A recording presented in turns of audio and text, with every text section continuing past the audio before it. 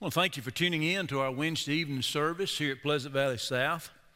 Last week we looked at the Lord's message to believers concerning persecution from the Sermon on the Mount, and we learned that there is a double blessing for the person who is persecuted for righteousness' sake.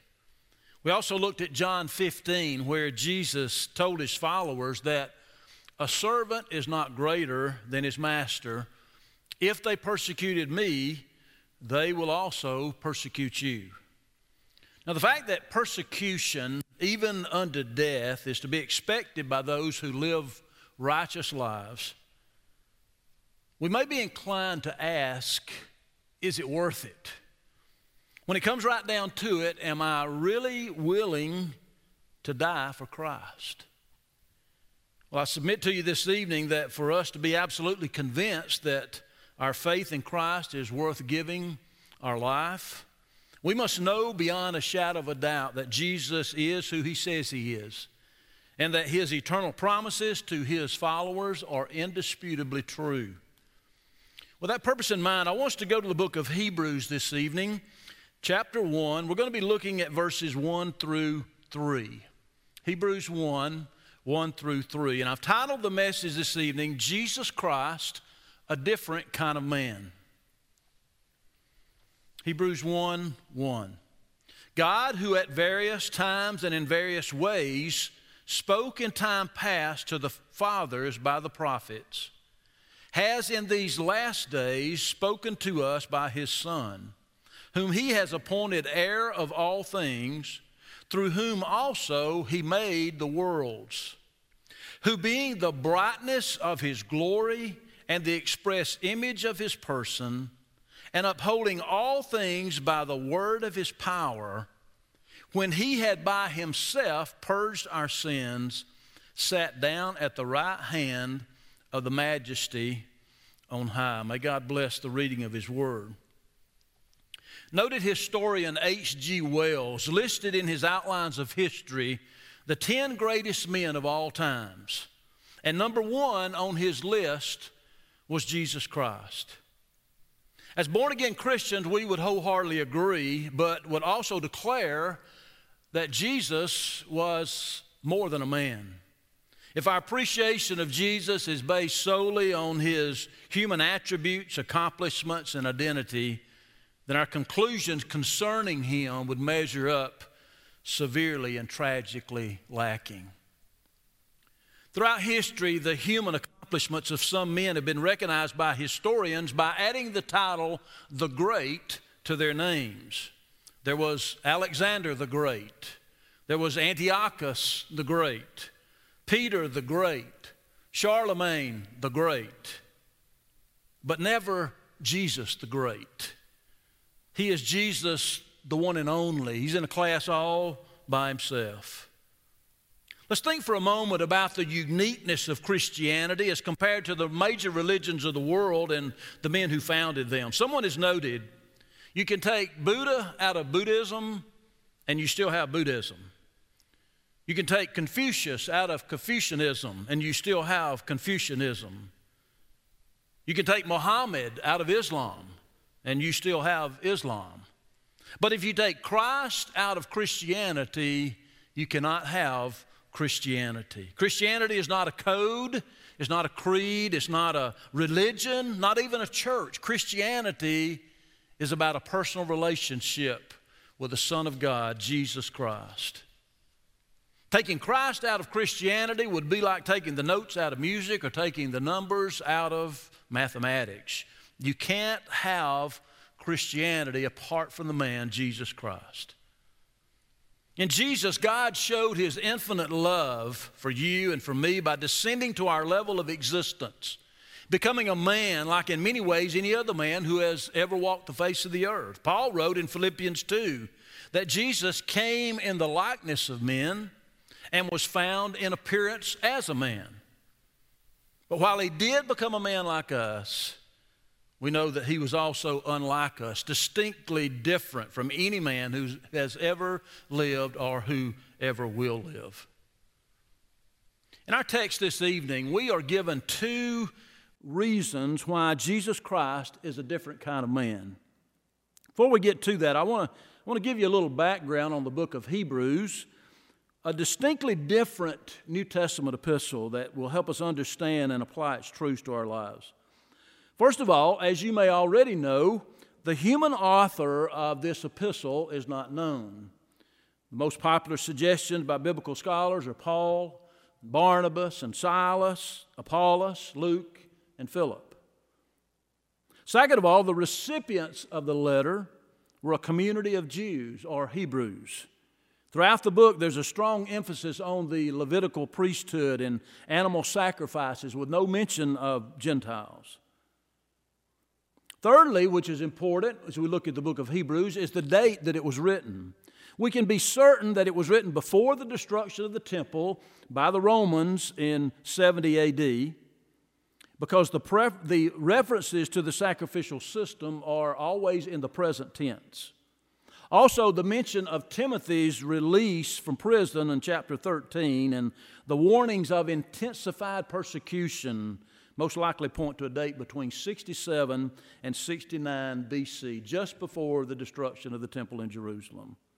Therefore, these Jewish Christians, or Messianic Jews as they're called, were experiencing severe persecution that was intensifying regularly, becoming more intense every day. And as a result, they were being tempted to abandon their faith in Christ and return to Judaism to escape it, thereby determining, if they did, that it just wasn't worth the sacrifice. You know, that's the question that we all have to face when it comes to persecution. Is it worth the sacrifice? On our first trip to Israel, our tour guide was a lady named Catherine. Catherine and her husband were Messianic Jews. They lived about 20 miles south of Jerusalem. And one day as she was sharing with us about what it was like to be a Messianic Jew in modern-day Israel, she said something that I had never really even thought of. She said, as Messianic Jews today in Israel, we are considered outcast and are hated by all. She said, the Jews hate us because we have accepted Jesus as the long-awaited, the promised Messiah. She said that is highly offensive to the Orthodox Jew. Then she said, the non-Jews hate us because we are Jews. She said, we are a people hated and despised on all sides in our country, and we are continually subjected to persecution from both Jews and non-Jews alike. The original recipients of Hebrews were continually facing similar persecution and forced to decide, is it worth it? The last thing I want us to understand about the book of Hebrews is the theme of the book, and the theme is the superiority of Jesus Christ. The word better is used 13 times throughout the book to describe the superiority of Christ. And because the audience is Jewish, Jesus is lifted up and declared to be better than anything Judaism has to offer. Better than any Old Testament institution, better than any Old Testament ritual, better than any Old Testament sacrifice, better than any Old Testament prophet, better than anyone or anything else. These Jewish Christians were coming under severe persecution for their faith in Christ. And we know that after the destruction of the temple in Jerusalem by the Romans, that persecution just went to a whole different level. The high priest Ananias was relentless in his persecution of all Jewish Christians. He had them banished from the temple and all the holy places around the city of Jerusalem. This was extremely difficult for them because it had been a part of their lives as long as they had been on the face of the earth. These were sacred locations, and they were forbidden from going there now. He pronounced Messianic Jews as being unclean, just like we remember those who were suffering from leprosy was seen by the Jews as being unclean. On that same level, they were forbidden to have any dealings with their own people, cut off from their own society. They were considered by fellow Jews to be even worse than Gentiles.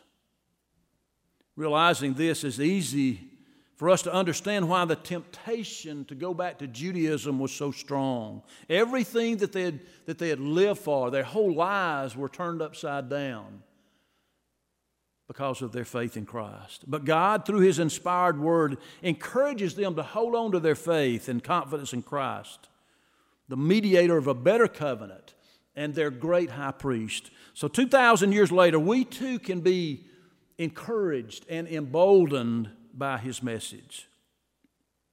So the first reason that Jesus Christ is a different kind of man is because He is God. Jesus Christ is God. Hebrews 1, the first part of verse 3 says, who being the brightness of His glory and the expressed image of His person, and upholding all things by the word of His power. I want to stop right there and examine these descriptions of Christ given here. First of all, the brightness of His glory. The word brightness here, your translation may say radiance, is found nowhere else in the entire New Testament. It expresses the idea of sending forth light, shining forth.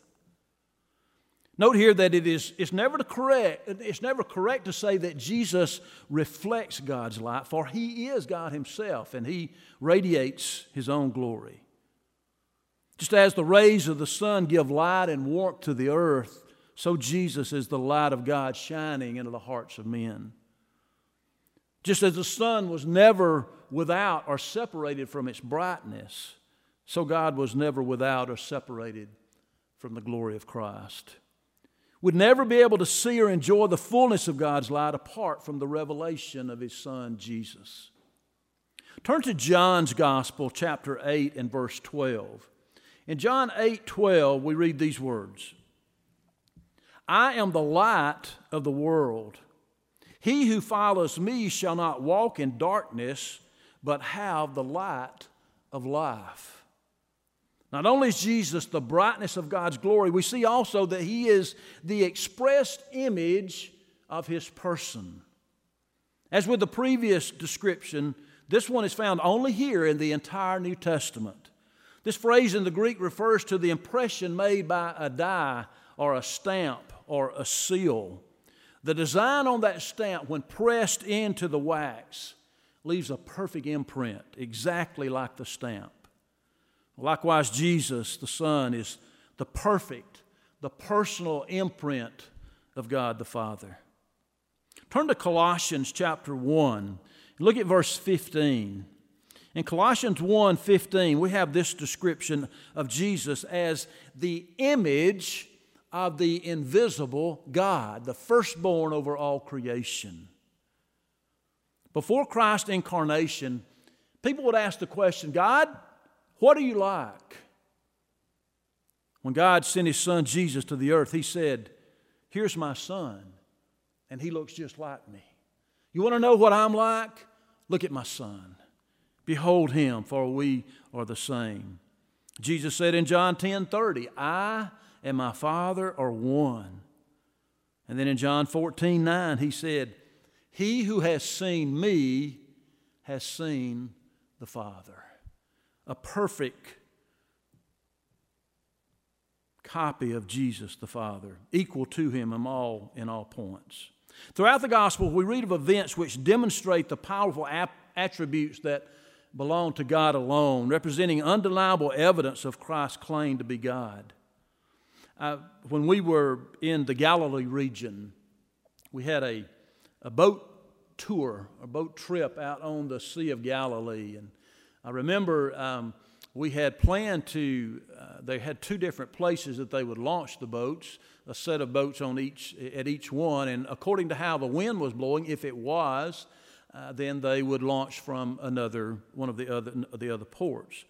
And the day that we were planned to go on the trip, we had our tour guide got in touch with us and said, we're going to have to take a route around to the other side of the lake because there's the weather forecast says that the winds are going to come down off of the mountains and stir up the water, and we don't want to be out in the midst of it. It reminded me of just what Jesus faced and how He dealt with those winds as they disrupted the calmness of that sea. And we see that he just spoke the words and calmed the storm. His disciples were afraid for their own lives, but he demonstrated power over nature by calming that storming sea with just the words from his mouth. We see when he went to the wedding in Cana of Galilee, and the miracle that he performed there was to turn the water into wine. So he demonstrated his power over nature.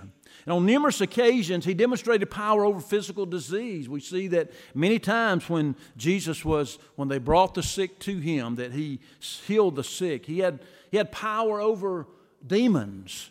The Gadarene demonic came to Jesus as they landed, and he came out of the tombs. And remember that Jesus cast those legion, that group of demons out of the Gadarene demonic. So he had power over the spirit world as well.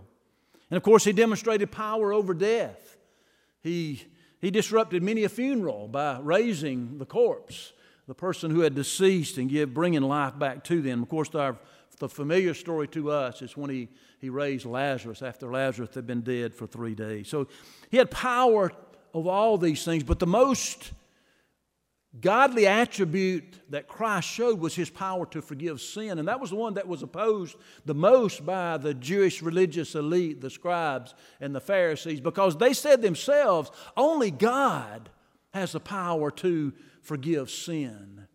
And they were claiming in that very statement that this was God, but they refused to believe that. Their religion would not allow them to accept Jesus as God. Well, not only was Jesus a different kind of man because he's God, we also see here that he's a different kind of man because Jesus is the Redeemer.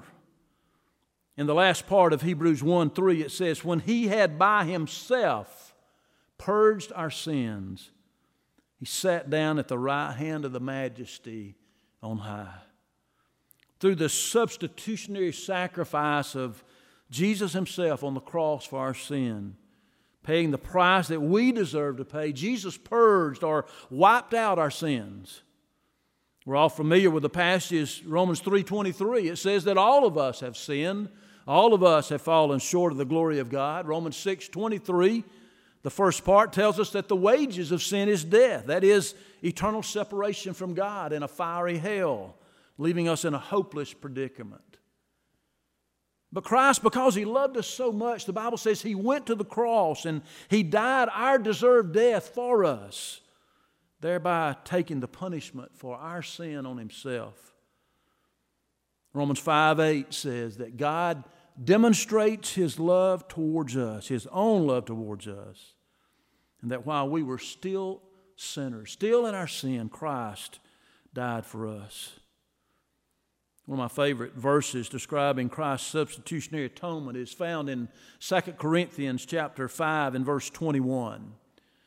2 Corinthians 5:21 says, for he made him who knew no sin to be sin for us, that we might become the righteousness of God in him.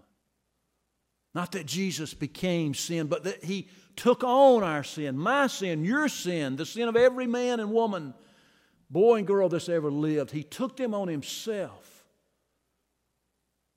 and paid the ultimate penalty in payment for our sins. You know, in the Old Testament, the priest had to continually offer the animal sacrifices, first for his own sin and then for the sin of the people. He would offer those sacrifices and spread the blood on the mercy seat of the Ark of the Covenant. And God would see that blood, and their sins were covered, but they were not purged. They were not wiped away. Jesus, the sinless Son of God, offered himself as that perfect once and for all sacrifice, never needing to be repeated again. Turn over in Hebrews to chapter 9 and verse 12. Hebrews 9:12 says, not with the blood of goats and calves, but with his own blood he entered the most holy place once for all, having obtained eternal salvation. Once for all, never to be repeated again.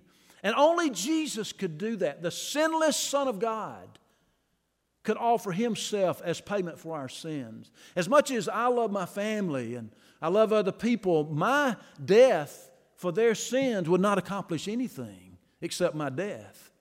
But Jesus, because He was the sinless Son of God, His precious blood shed on our behalf not only not just covered our sins, but removed our sins. You know, when God looks down at us, He sees the precious blood of Jesus that was shed on our behalf.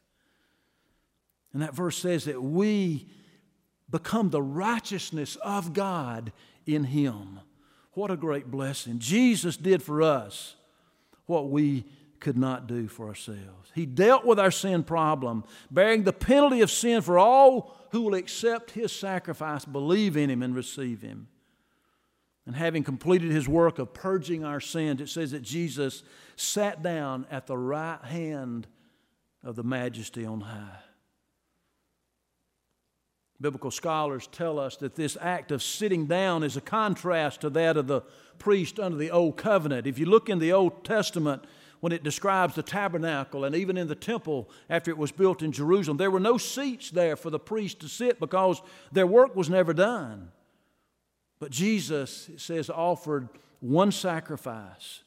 And after completing that sacrifice, He sat down in the place of highest honor at the Father's right hand, demonstrating that His work was done. You know, as we consider Jesus' words, if they persecuted you, they will also persecute me. That brings up all kind of emotions within us. And, you know, the human side of us says, well, you know, I'm willing to stand up for Jesus. I'm willing to be recognized as one of His followers. I'm willing to, you know, make a sacrifice for Jesus. But what did He say? Persecution. And we've talked about that now for the last 2 Wednesday nights. Being persecuted for righteousness' sake. Being persecuted for standing up for Jesus. And a part of us says, well, you know, that's not going to ever happen to me. You know, we live in the United States, and that's, you know, that happens in other parts of the world, but I'm never going to have to face that.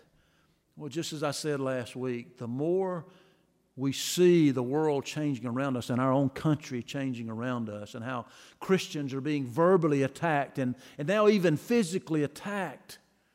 If the Lord tarries His coming, we as Christians could very well suffer persecution and even martyrdom for our faith in Jesus. You know, my prayer is, Lord, if it comes to that, I pray to You for the strength to be able to stand and say, no matter what the cost, that I'll stand for You. Never denying our Lord Jesus Christ, but standing in the face of persecution. So that question is, are we willing to suffer persecution? Jesus said that it may very well come for us. As I said in the beginning, we must be absolutely convinced that Jesus is who He says He is. And that Jesus' promises to us, especially when we are persecuted for righteousness' sake, are true, they can be trusted. I had the privilege back in December of 2019 to meet a man who had been persecuted for righteousness' sake. It happened in Ukraine in December of 2019. I want to introduce you to this man. His name is Farhod. Farhod.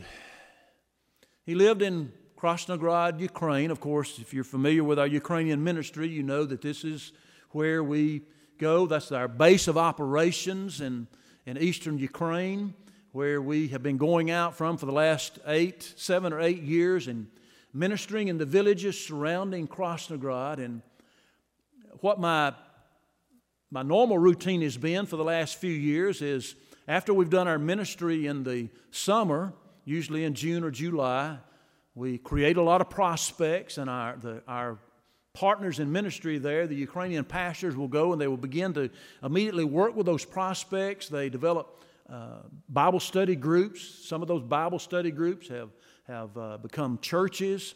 And so what I like to do is after we've done ministry in Ukraine that summer, I like to travel back over there in the wintertime and be able to meet some of those new Christians and attend their Bible studies and just see what God is doing there. Well, in December of 2019, Randy East and I had made our trip there, and we met Farhod and his family. Farhod's wife is named Tamara, and they have 6 beautiful children that you can see in this picture here.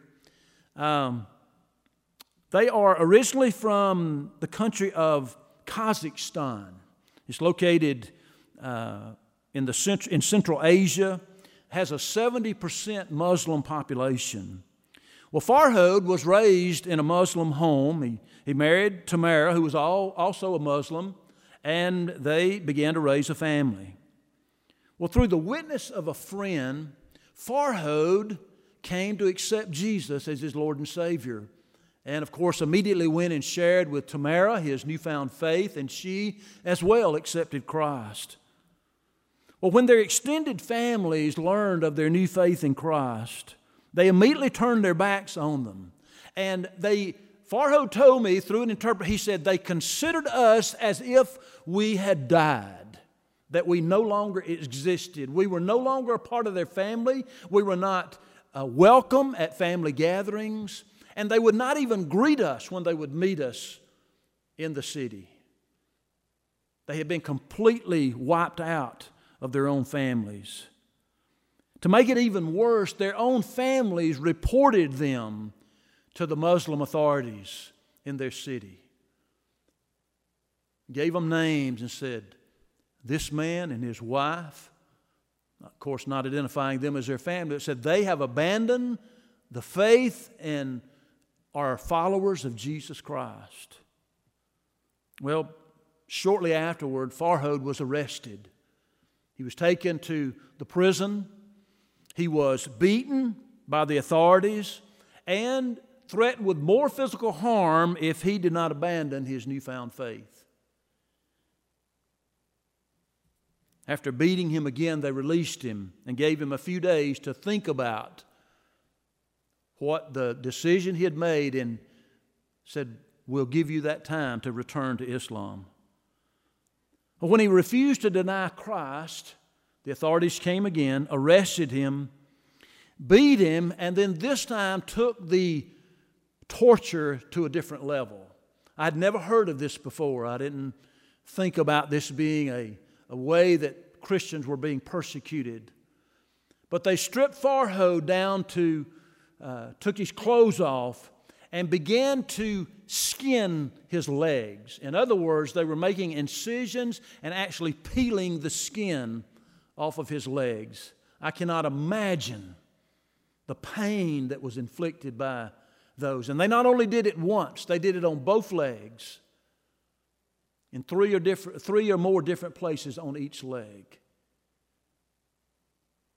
And they released him and said, if this does not cause you to turn back to Islam, your family is next. Your family is next. So Farhod knew, he believed them. He didn't have any doubt that they would follow through on their threats. And so he began to pray and said, God, I need your direction. I believe that Jesus is who he says he is. I know that he's with me. But I pray for your direction, the direction of your Holy Spirit, and how I can protect my family and that we can escape from this persecution. He said, the Lord spoke to me. Now, he didn't say I had a vision, but he said the Lord spoke to me. And he told him to go in the middle of the night to take his family, his wife and his 6 children, to not take any of their belongings, and to go to the train station there in their city. And he said, that's all I need to do. He said it was amazing when they got to the train station that they were admitted on the train. They purchased their tickets. They were admitted on the train without any question about who they were, where they were going. And he said that was just unheard of. Anyone leaving Kazakhstan would be intensely questioned about why they were leaving, when they were coming back, what was the purpose of their visit, all these things. And he said, I knew that God's hand was in it because they did not even ask us a single question. So they got on the train, and he said, the only thing that I knew from the Lord was, get on a train headed west. Headed west.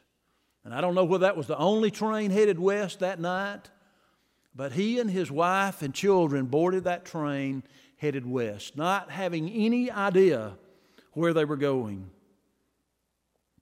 Miraculously, the Lord delivered them into the city of Lugansk in southeastern Ukraine. And in Lugansk, he said they got off the train and a man came up to them and introduced himself as a pastor in that city. He said, I don't know how he knew we were coming. I don't even know how he knew who I was. But he introduced himself and he said, I have a pastor friend further west into Ukraine, get you away from the border, and said, I'm going to contact him and tell him your situation and see what his suggestion would be. Well, as the Lord would have it, the pastor was Pastor Vladimir in Krasnograd, our ministry partner there. The pastor said, I know the heart of Vladimir, and I know he will do what's best for you. Vladimir made arrangements for them to come to Krasnograd. They came to Krasnograd. Vladimir already had it arranged for them to put new clothes on them, to feed them. Farhod said they hadn't eaten in quite a few days. They were all hungry. The children, of course, we can imagine what that was for him, but for them. But Pastor Vladimir made sure all their needs were met, put a roof over their head, put food in their stomach, and clothing on their back. When I met Farhod and Tamara and the children, Pastor Vladimir had already got them involved in the ministry there at Krasnograd Church. He also, and again, this is how God worked in the lives of these people. Pastor Vladimir had no clue who these people were. Never met them before in his life, but through the recommendation of his pastor friend in Lugansk and the Holy Spirit working in his heart, he had the opportunity to purchase a house that was adjoining his house there on where the Krasnograd Church campus is located. Now, this was a house that was in a bad state of disrepair. But Vladimir said, we're going to fix it up. And this is going to be a place where Farhod and Tamara and these beautiful 6 children can live as they are involved in the ministry here. And as he talked about what was going to be required to renovate this house, of course, Randy with the Ukraine Partners for Christ said, we want to be a part of that. So God led him to contribute to that. We were able to contribute some through our mission offering, our mission budget here at the church. And so we were able to partner with them in the cost of renovating that house and providing a home for Farhod and Tamara and their children. Now, that day that we met them, Farhod was asked about the persecution and the Lord's rescue. And this is what he said. I was willing to die for my Lord if it was required of me. And I never even considered denying him. Even when the persecution, the torture became so severe, it never even entered my mind to deny my Lord. He said, He is my Savior and He is my provider. And He can be trusted to meet all of our needs. I want you to look one more time into the face of a man who has been persecuted for righteousness' sake, raised a Muslim, but his life radically changed by Jesus Christ, accepted Christ, realizing what that might cost him. It almost cost him his life. But to be able to meet a man like that, look him in the eye, and hear the testimony of a believer of Christ. I've never been so humbled in my life. I've never been more convicted in my life, because in my mind I thought, I don't know whether I could have done that or not. It caused me to really begin to search my own heart and my commitment to Christ. Is it real? Or is my commitment real just because, compared to Farhod and the sacrifice that he was required to make, mine's pretty easy? Would I be willing to be a Farhod? Would I be willing to face persecution, torture, and even death for my Jesus? That's my prayer. And if it comes to that, I pray that I can be like this man. Jesus said, if they persecuted me, they will persecute you. May we trust God for such boldness and such conviction in our own lives. Let's pray. Dear Father,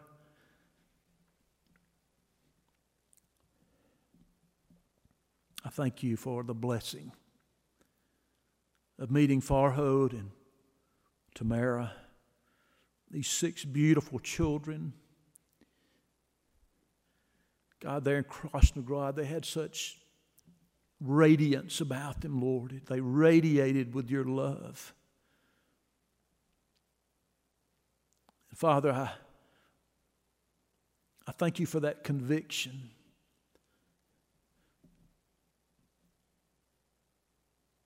Of what it means to be a follower of Jesus Christ, and being willing to face persecution, to stand up and let others recognize me as a follower of Christ, no matter what it cost.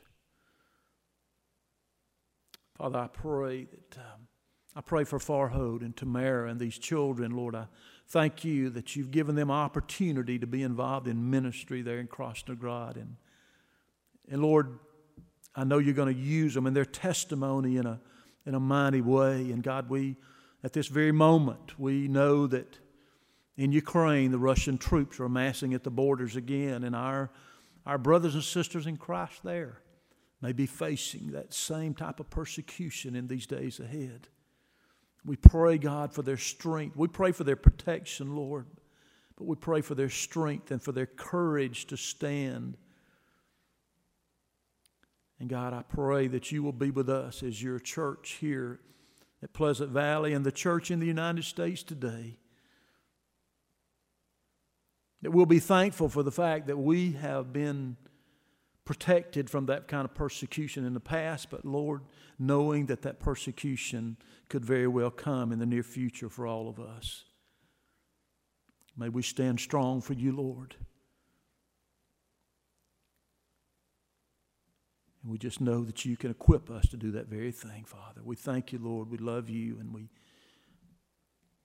thank you for the promises of your word. And we pray this prayer in thanksgiving in the name of our Savior and your Son, Jesus. Amen.